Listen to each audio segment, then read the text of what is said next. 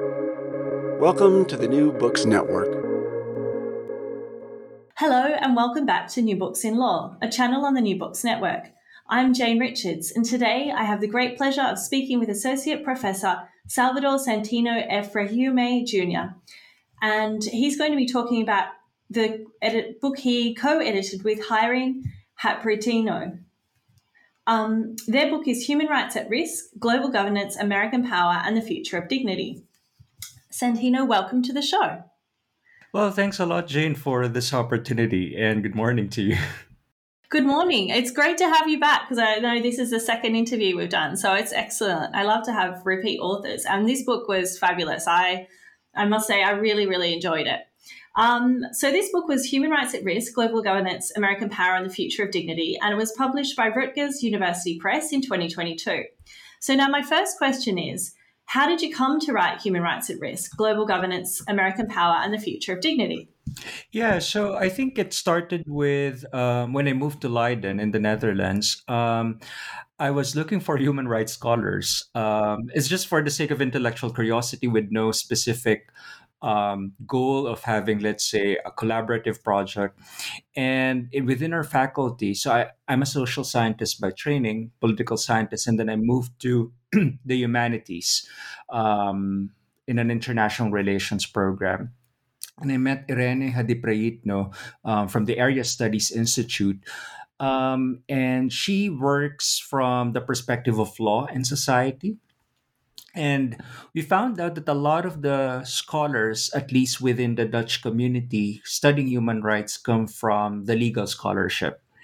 And as a social scientist, I'm very familiar that human rights is a very vast field with many disciplines contributing to our very contested understanding of human rights. So I felt that there should be a space to actually have an output that would congregate different scholars from various backgrounds working on human rights. And I thought that um, there are various echo chambers, both in offline, but also online, on how we understand human rights. Are they at risk? Is it in crisis? And it felt that a lot of these echo chambers are ideologically based or disciplinary or discipline based, or where you're from, for example. I mean, Dutch scholars have their own um, specific topics about human rights that they'd love to work on, and that's completely normal, right? But I felt that there seems to be a forum in which we can bring together all of these scholars from various backgrounds, and this is where the book project came into being. And that's actually one thing I loved about this book, that it was really diverse. And as you say, often there is this sort of echo chamber with regard to human rights. And, scholars do tend to focus on things that are similar. And in the Dutch context, you've talked about, coming at it from a legal perspective. But what I really enjoyed was, the diverse range of scholars. You had a real mix of people from the global north and the global south. Perhaps you can comment a little bit on this diversity of the authors. Yeah, so I mean, for me, so we can talk about how we came up with the actual roster of the scholars who eventually contributed, but I felt that I can imagine that some of the scholars in the volume might not be in the same conference rooms or in the same workshops had it been the case that this volume was not did not come into being. So I felt that the volume provided, I would like to think that the volume provided the opportunity for social scientists and legal scholars to come into one output. And I just felt that this is a very important output because when I browse through the major human rights publications, at least the anthologies and the monographs, legal scholars are talking amongst themselves, quantitative social scientists working on human rights talk amongst themselves, critical human rights scholars talk amongst themselves, and so on. And I felt that um, there should be a space for this and with an overarching question. So I think that Irene and I decided to actually our main contribution is really to ask a very important and universally appealing question: are human rights at risk? And I'm sure that we'll get a lot of exciting answers from different perspectives. And I think this is what the book, hopes to accomplish. And so then, this overarching question, why do you describe human rights as being at risk? Yeah, so it felt like, I think the initial decision about asking the question whether human rights are at risk come from a very, it's a phenomenological observation, right? If Irene and I come from, well, Irene and I are scholars within our late 30s and 40s, and we felt that, if you're already aware in the 1990s, right, there's so much optimism after the post Cold War, and then suddenly during the war on terror, the global war on terror, there's a lot of backlash, and there's a lot of regression in terms of human rights, or sometimes human rights and democratic governance were weaponized to actually justify violence. And most recently, you have the Trump presidency, and of course, a regression in terms of democracy all over the world. I mean, the large majority of people all over the world live in sort of authoritarian, or I would say struggling democracies. I think that simple that's, bring together all of these phenomenological observations and empirical patterns, right? We felt that it's worth asking the question: are human rights at risk? Perhaps that human rights that we are thinking about come from this idea of post Cold War 1990s human rights idea. But we wanted to have this idea of human rights much more broadly construed so that we will be able to give space for scholars, human rights scholars from different perspectives to contribute to the debate. And so then, before we get into these diverse perspectives and the sort of substance in each of the chapters, can you just provide some sort of context in terms of how human rights are defined in your book?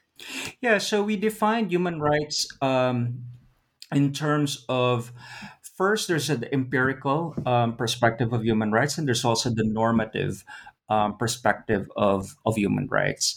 Um, and I think in the introduction, there's certain form of recognition about these two claims, but we don't want to actually impose how different authors would focus, whether they would like to focus on empirical and normative claims. So the empirical claim is that human rights are norms, right?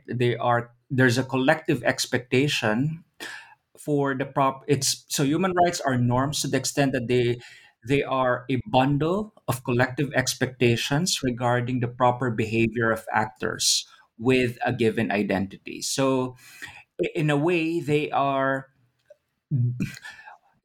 actually patterns of behavior that we expect from people on how to behave, right?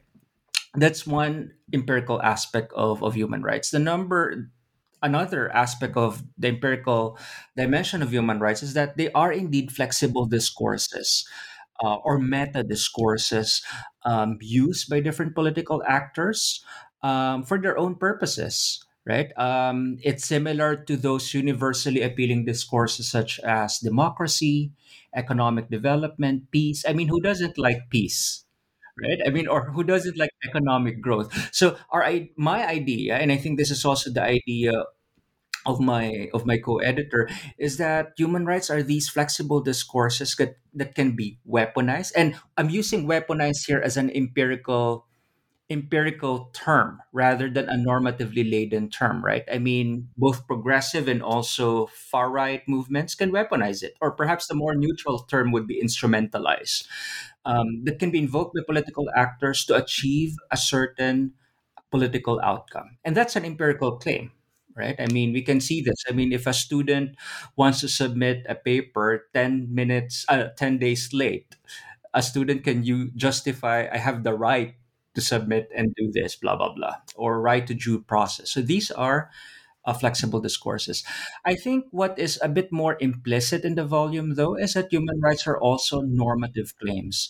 The idea that every human individual, so the normative claim is that every human individual has dignity, has an innate moral worth, just by the virtue of being human, and therefore specific rights are derived can be derived from this moral worth, and those rights are ways to actually actualize the holistic dignity of a human individual. So I would insist perhaps that dignity is this moral foundation in which rights can be concrete ways on how to achieve or how to make sense of one's dignity. So from economic rights to political rights and civil rights, etc.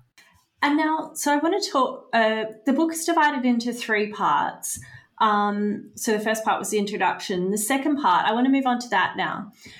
It's titled "The Effectiveness of International Human Rights Institutions," and the first chapter in that section is about transparency, accountability, and legitimacy within the UN Universal Periodic Review, and it's by historian excuse my pronunciation, Excelson Turner. Please do correct me if I'm wrong. Yes, story in Eccleston Turner. So yeah. Yeah, do you want to tell me more about this? Can you comment on the effectiveness of these mechanisms, perhaps? Yeah, so the authors in that chapter examine the consequences of the various ways in which institutions interact with their member states. And so legal scholars Alice Storey and Mark Eccleston Turner investigate the manner in which transparency is approached by one of the key human rights agencies in the UN system, and that is the Office of the High Commissioner for Human Rights within and their exercise of the UN Human Rights Council's Universal Periodic Review, so the UPR. Um, for them, so there's always, I mean, for an ordinary person, right? For an average reasonable person, transparency seems to be a very desirable value when we conduct policies, for example, or when we exercise one's authority within public office. So in this chapter, they show that the lack of transparency in the formulation of the UPRs or the Universal Periodic Review is would be the key focus of the chapter. And they demonstrate this lack of transparency through the review of the United States UPRs with the focus on the abolition of death penalty. And the second case study refers to the function of the UPR in highlighting the problem of access to HIV medication, particularly in those countries that have high HIV infections. Okay, and so the next chapter then, what was really interesting, and this was sort of one of the strengths of the book, because you've talked about, bringing these really diverse perspectives together from different scholars, often voices that we don't hear together. So the next chapter is after Obama, the African group at the UN Human Rights Council. What was interesting to me about this chapter is by Edward Jordan, is that, often we've heard a lot about human rights discourses in, for example, the US especially, and problems with democracy after Obama, but we don't hear about it from, the perspective of, say, of outside the US, or especially outside Western liberal democracies. So I'm wondering if you can tell me about the African group at the UN Human Rights Council during the post-Obama era. Yeah, so I think this chapter really challenges our conventional understanding that there is a dramatic decline in human rights promotion just because there seems to be less support in the global north. And what the chapter shows is that, well, the African group, so the congregation of member states from the African continent, shows that their voting patterns suggest otherwise. That in fact, it's much more of a mixed record, at least. But there seems to be in some cases or in some key voting issues within the Human Rights Council, African member states, in fact, demonstrated support for human rights. So I think that is for me, that is a very important finding, because especially if you browse through the major journals within human rights, you always have this idea of a gloomy picture. Global South are just passive actors, and Edward Jordan did was to demonstrate that African member states have political agency, and they do exercise. They do promote their own views of human rights within these global governance institutions. These global governance institutions are corridors of power, and it's not only about global north states. And I think that's what the chapter really does in a very systematic, um, and empirically sophisticated manner. Yeah, it was really interesting, and I found it really eye opening, and just to approach it from a different perspective. So that was fascinating. Moving on to the next part 3, the thematic blind spots in international human rights.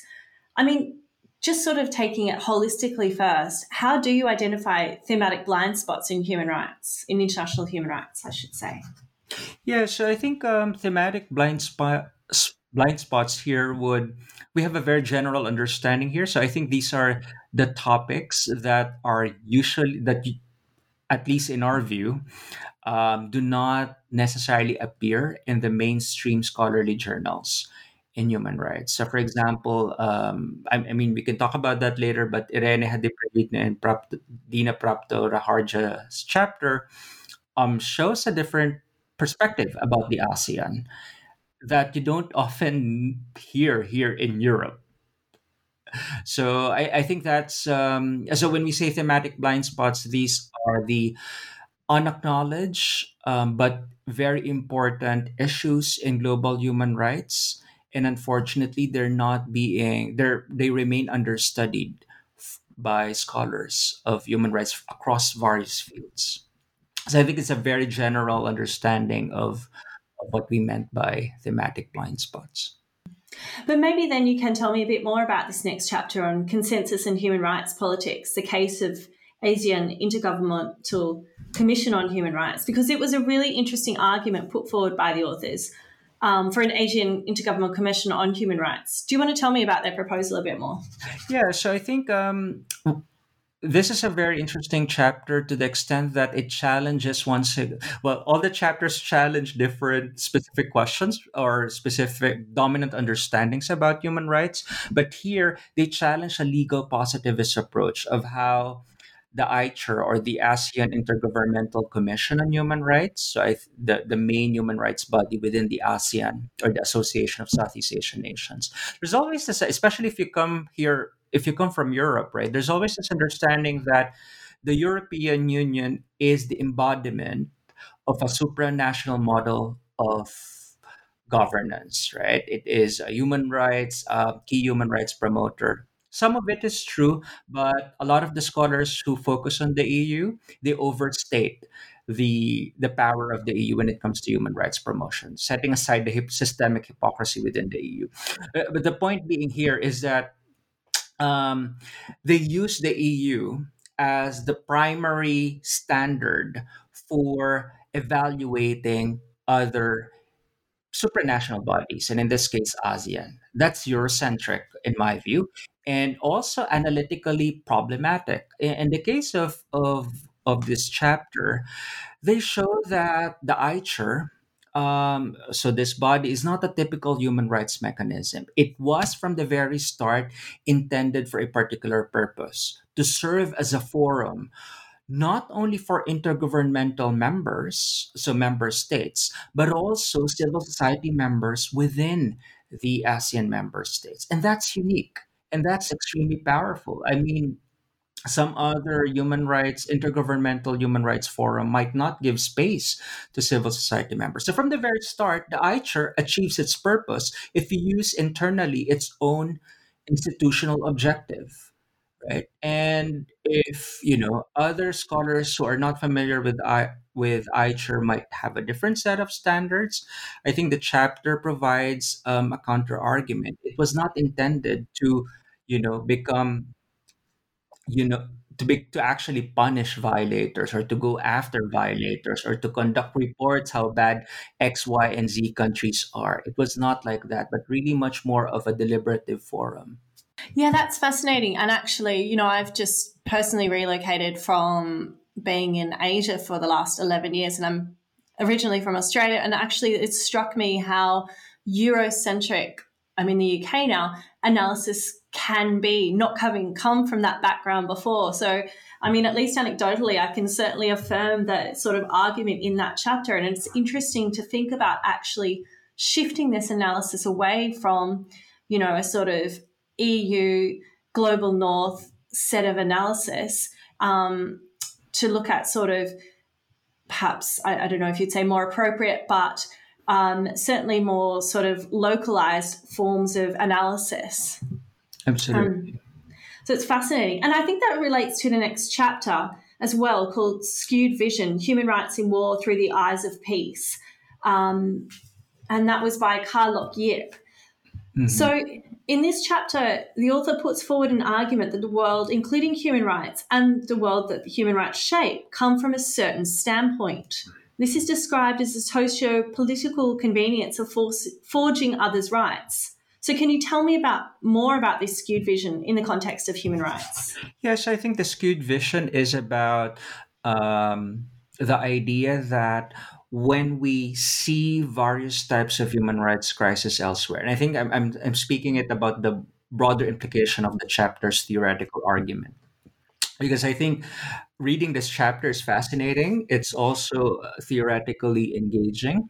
I felt that we always view human rights violations from a certain perspective, and this is not about stripping the severity or basically discounting the severity of human rights violations, but it's about the idea that um, here in the global north, for example, there seems to be a well-meaning effort to uphold wartime human rights, and for the author, it's an abstract idea bound up with dominant political ideas that were coming from Europe that are perhaps not necessarily attuned to the intricacies and to the nuances and the challenges of the wartime conditions in those specific localities. So I think that's very important because it has implications on how we understand justice. It has implications on how we understand violations. It has implications on how we actually attribute the causes of specific armed conflicts, right? Um, and I think it uses the standpoint theory and basically the idea that we should really recognize different standpoints and understand or different positionalities and understand in basically recognizing the complexity of war and armed conflict rather than just a simplistic view. If you are a judge sitting in your comfortable chair in the corridors of power in London, it's a completely different reality out there, and I think that's something that we should recognize. Yeah, and it was really fascinating, that chapter, as you say, both substantively and also theoretically. I really, really enjoyed that. So the next chapter is a little bit different, but it does talk about, sort of some human rights violations that come out of often war times. So this chapter is Who are the victims of crimes against cultural heritage? And the author is Umar Bar. My question is, who are the victims against cultural heritage? Yes, I think the chapter is really empirically grounded but theoretically engaging chapter. My own reading of the chapter as the editor, and I've read it several times, and now also before the interview, is that it's making an empirical claim rather than a normative claim. So the empirical claim is, how is the concept of victimhood constructed using the case study here, right? So there were two categories of victims according to Umar Ba. So that appeared in the international criminal justice system related to crimes against cultural heritage. So you have the communities whose cultural heritage was targeted, but also you have the international community that is, unilaterally represented apparently by the UNESCO or the UN Educational, Scientific, and Cultural Organization World Heritage List. So it talks about the judgment of the ICC based in The Hague, and they wanted to construct who exactly are the victims here, and there are various ways in which they actually referred to the victims. So you have the resident. So this is regarding the Almadi case, the residents of Timbuktu, the Malian state, and finally the international community represented by UNESCO. So for me, the interesting part is really the discursive construction. Who is doing the construction? Where is it being done? Why is it being done according to according to the institutions that does the construction of victimhood, rather than are they really supposed to do that, or is it a more less of a question of are they really the victims? I think it's really an empirically fascinating chapter in my view that I don't often read in many or hear in amongst many human rights or even legal scholars. Yeah, I found it really fascinating, and it's sort of, for similar reasons, I think it really stood out to me as something really quite different, the empirical claim. Um, and I mean, there is some overlap in that sort of empirical claim and the challenges um, posed to sort of legal constructions of crime, in particular in the next chapter. And that's challenging the legal boundaries of genocide, the war on drugs in the Philippines. And in that chapter, Dalia Simongran makes a case for changing the legal boundaries of genocide. And she uses, she contextualizes this argument in the war on drugs in the Philippines. Perhaps you can just comment briefly on this chapter. Yeah, so Dalia Simangan provided a very fascinating and innovative analysis about the war on drugs in the Philippines, because when we think about genocide, it always refers to, and of course, this is something that is stipulated in the relevant convention about genocide, right? It's usually about, and I quote, let's say, for example, Article 2 in the Convention on the Prevention and Punishment of the Crime of Genocide. That sounds like a mouthful, but it basically says that, it always refers to national, ethnic, racial, or religious group, right? And if you look at the targets of the war on drugs under Duterte in the Philippines, most of the targets are, in fact, extremely poor people, financially impoverished people who were caught, caught, killed, or sometimes tortured, right? All extrajudicially. So death penalty is illegal in the Philippines. So the question there is that you have this large number of people who were killed because of Duterte's war on drugs, but how should we label it, right? And most scholars, social scientists and legal scholars, would hesitate to view it as an act of genocide. And Dalia Simangan argues that it is in fact genocide using the various stages of genocide framework that she offers, right? So starting from classification, dehumanization, up to the extermination, or perhaps, or the systematic killing of these people and denial. So for me, when I look back at this chapter, when I reflect upon this, like, who were really the victims of Duterte's war on drugs? A lot of them are extremely poor people in the slums of Metro Manila or in some provinces. But these poor people are not mentioned. I mean, category of being poor is not mentioned in Article 2 of the Genocide Convention. And that, I think, is both an empirical problem and also a normative problem for the conception of genocide. Yeah, and you can see how that work and those empirical and normative claims that the author is making could actually be transferred into different situations of violence in different contexts. So I found it to be a really useful and interesting chapter. I want to move to the next part of the book, which is part 4, and that's titled The United States and Human Rights Challenges. And your chapter is up next.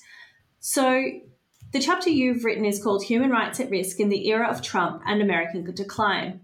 And here you describe human rights as being at risk in the era of Trump and America being in decline. Can you expand upon this somewhat? Yes, I think this chapter is a way for me to understand two different debates, but also mixing them together in one piece. So there's the debate about American decline. Is America in decline? And if so, how? And this is a very important debate for sociologists, for political scientists, for international relations scholars. And then there's also the debate about the impact of US power in human rights promotion, which is also a much bigger debate that is participated by a lot of other social scientists and legal scholars. So, my core argument in here is that first, America is indeed in decline, not only because of these conventional standards of military power and relative declining compared to other rising powers, notably China, but also because of its decreasing economic vitality. And the reason for that, it's not because of a simple technocratic mismanagement of the economy, but in fact, it's because of the ideology of American power.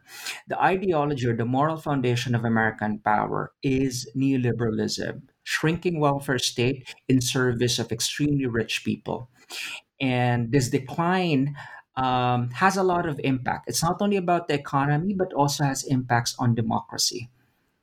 And if you see, if you look at the past few years, right, and ending with Trump, right, we see that American power is in fact in a corrosive state. Its economic growth is low compared to other emerging power, let's say, for example, China, but also the appeal of democratic governance is at risk, right? It's becoming less appealing for not only for people outside the United States, but in fact within the United States. So the problem here is from within and the hypocrisies within US foreign policy that actually makes the US a less appealing power. And it has implications on the content of what kind of human rights that the US wants to promote. Yeah, I mean, there's so much like I want to unpick from this. I guess my first question is, you describe it in the book, and I'm quoting human rights and the crisis of neoliberal authoritarianism.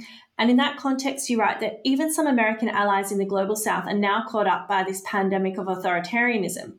With neoliberalism at its core, American power has consistently failed to uphold the moral principles of material equality and global justice. Can you tell me a bit more about this? Yeah, so I think the one of my key underlying arguments here is that a lot of the constitutional democracies worldwide, including the United States and many here in Europe or even in Asia, Africa, and South America, a lot of these constitutional democracies are experiencing a really bad political economy. And that is primarily because of a neoliberal run political economy that privileges the obscenely rich people plus a shrinking welfare state. And the gap between the poor and the rich is extremely wide, to the point that policies by elected governments are actually benefiting systematically, not by happenstance, but systematically those who have the ability to influence elected officials. And I think that's the main problem of the system of neoliberalism in general. And I think this, if I call it like that, right, this pandemic of authoritarianism is really a problem of the ideology about political economy. And so then in this period, is there a way to come back, do you think, from this sort of decline in the damage that was done during the Trump era to human rights? I think it's very difficult, but I think there's always hope, and I think that's where we should start. And this is what I also say in other pieces beyond this book, is the idea that human rights scholars, activists, pro democracy supporters should always go beyond human rights. We should always look into very difficult but important questions about economic justice or socioeconomic justice. Perhaps it's very uncomfortable to to hear this from others, for other people, but I think it's really time to talk about redistribution of wealth. And not only at the national level but also globally. I mean, just imagine, Jane, during this pandemic, there was a dramatic increase of there was a dramatic increase of billionaires all over the world. I think there was an increase from 2,100 billionaires around 2019 to around 2,600 in 2021. This was based on the Oxfam report.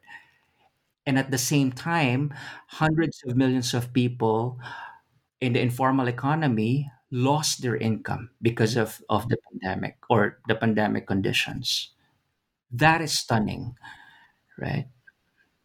So it's not longer about human rights, it's just a minute piece, but it's about wealth distribution. It's about how resources are being distributed. And if we continue like this, right, it's not only the question of American power. If we continue not tackling about wealth and how it's being distributed, we will continue to have policies done by elected officials that are always pro rich people.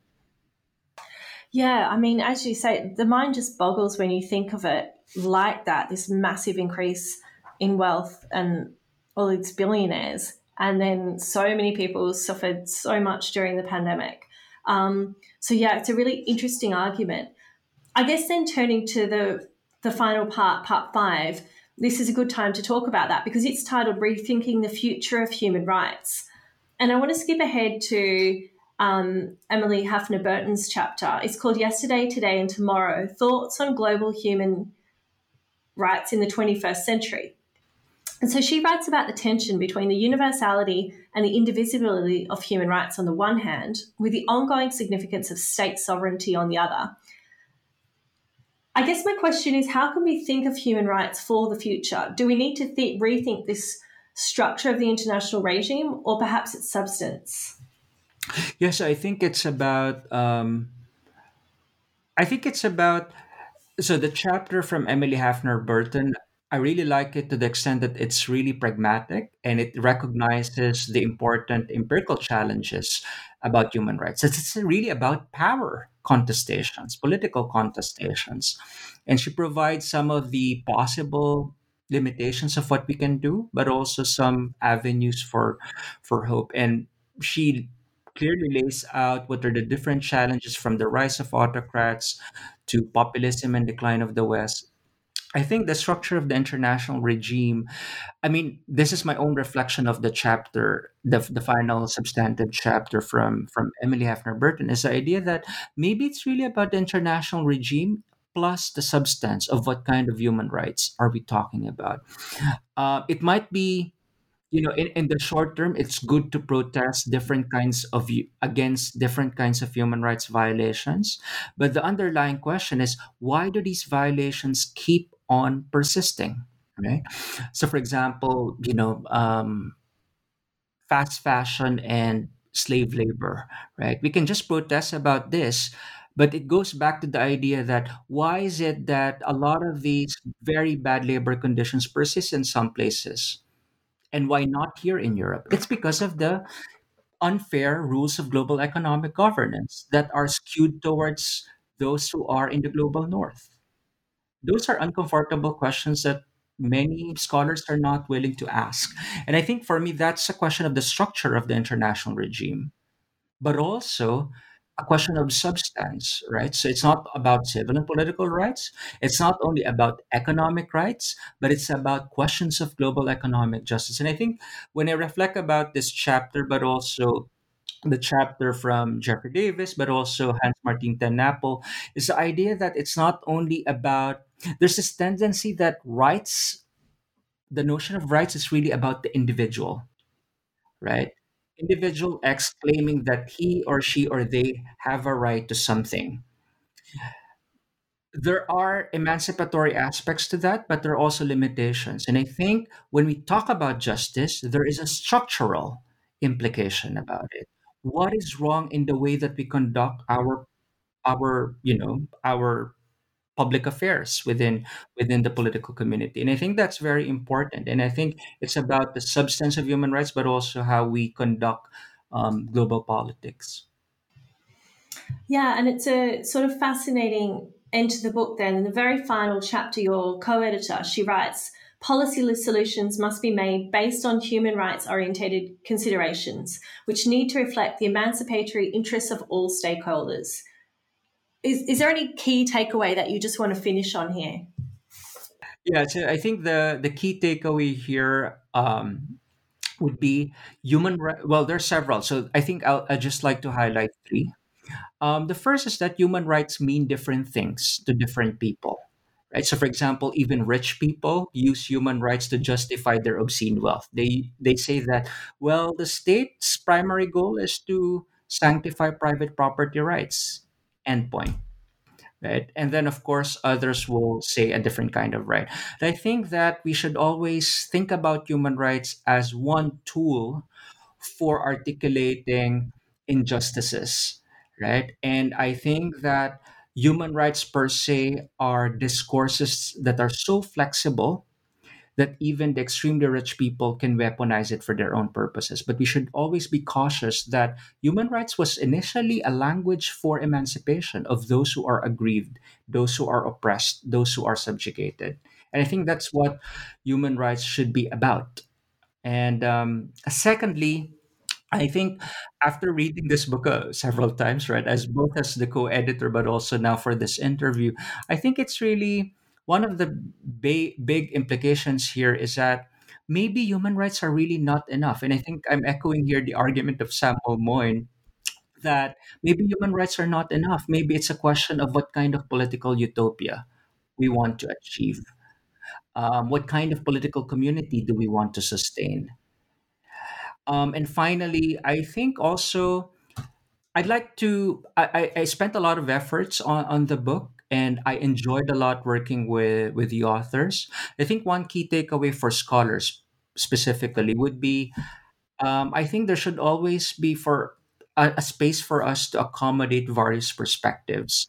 So I think methodologically, I'd like to think of the book as an exercise of studying rights from a multidisciplinary perspective.